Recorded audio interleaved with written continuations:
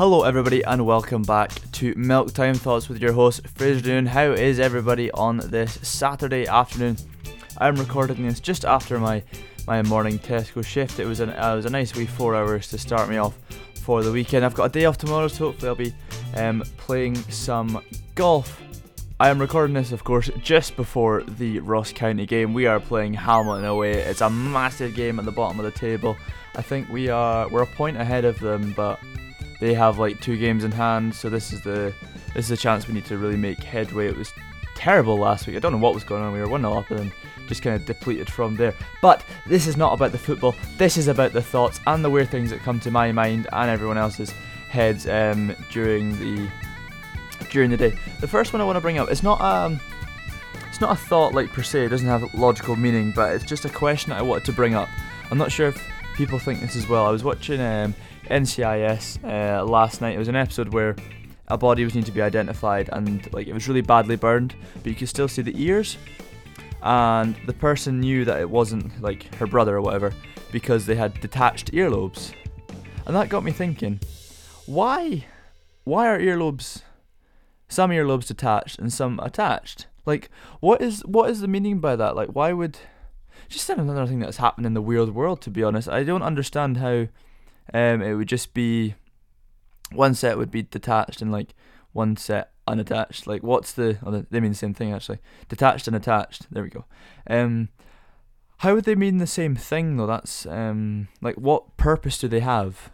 To be honest, I'm not really sure what, like, because earlobes, like they feel kind of weird. See if you like they don't have anything. They don't have a physical purpose. They just hang off the edge of the ear, which is quite weird. Anyway, that's the first weird thing I wanted to get out of the way. It is a strange one. I'll probably look into that, why earlobes are that way, but what can you do? So the first proper Milk Time thought is, whatever happens inside our bodies happens in pitch black darkness. Now that is a great thought, because obviously we know I'm in my room just now. It's quite dark, but I put the light on, and I just forgot to put the blind up this morning. Very lazy, but yeah, like, see if babies are getting, like, babies are in the stomach. Obviously they can't see much till the light at the end of the tunnel. Also, do you reckon that's where that phrase comes from? Light at the end of the tunnel, because. Or maybe it's just generally a guy driving in a tunnel, then they see the end. But it could relate to babies, because that's like the sort of like the babies being born is like such an amazing thing, and then getting to the light at the end of the tunnel is such an amazing thing. So maybe that's where it comes from. Anyway, it's a stupid sidetrack. Oh my word! But yeah. So imagine what it'd be like, because there's this thing I saw on a TV show where it was like. Shrinking a submarine so you could go into the bloodstream to see what that would be like. I think scientists are trying to do that just now or something. So also see in hospitals, how did they put a torch down there as well?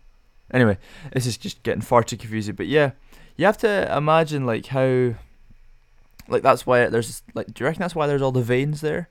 Because they don't know where they're, like, the blood doesn't know where it's going. Oh my gosh. I'm needing my glass of milk this morning. We'll move on to the next one, which is another body related one. See when people say, like, you're at the doctor or something and something's about to be painful or whatever, like say if you get an injection and they say, oh, bite down on this. The term bite down actually does not make sense, because I'm doing it just now. Like, see if you go to bite something, your top jaw doesn't move. It's only your bottom one that moves. So say if they say bite down, you're literally just, because it'd have to be bite up and that'd be a bit weird, because that's the way your jaw is moving. Like your top one doesn't move at all if you're going to bite down on something. Yeah, that's right, isn't it? Because I'm just going over it just now. Like, see if I go to bite something, then my jaw is moving. Don't know why they call it bite down. That's really weird. Why? Oh, this earth is amazing, man. Because some things are just so stupid, like that the bite down thing, but then others are just really, really crazy. That is a tremendous one. I absolutely love that.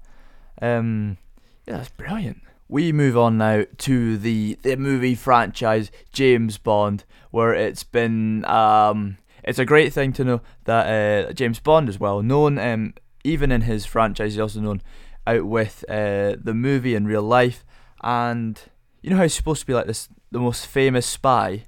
which is obviously well known in the films. That actually makes him a horrendous spy, to be honest, because spies are supposed to be like, you're not supposed to know who they are. They're supposed to like go in and out without being noticed. And every hotel room, like I'm pretty sure spies give false names at hotel rooms. From the amount of TV that I've watched about spies, they always give the same hotel, like the dummy names to hotels, say if they're going in. But he always goes Bond, James Bond. Like, why are you just giving away your identity? I don't get that.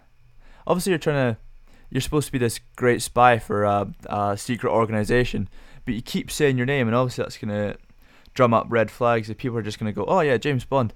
Then you say, oh yeah, I know James. I met him in the hotel bar or something.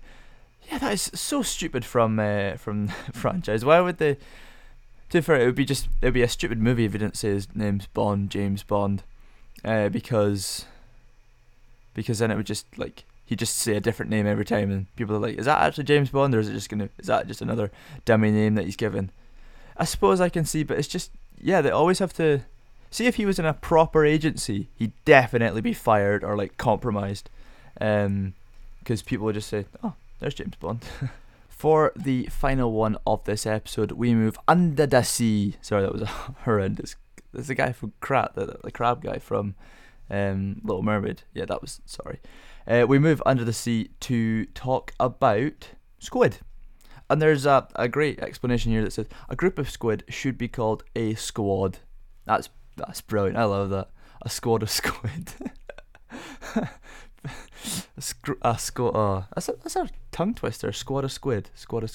Anyway, I think I should be adopted. I think people have started to call that a squad now, just because it's a lot easier. But usually, I'm pretty sure most fish, I've had to look this up, the collective, typical collective noun for animals are a shoal, which a shoal of squid.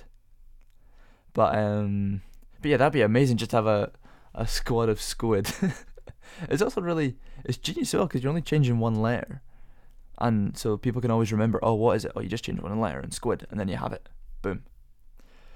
But anyway, thanks again for listening to this podcast. Hope you are enjoying it as much as I am making it. Hopefully I am rambling too much. I'm pretty sure the start was quite a bad one, as I kept jumping from story to story. But hey, what are you gonna do when you have so many thoughts running around that brain?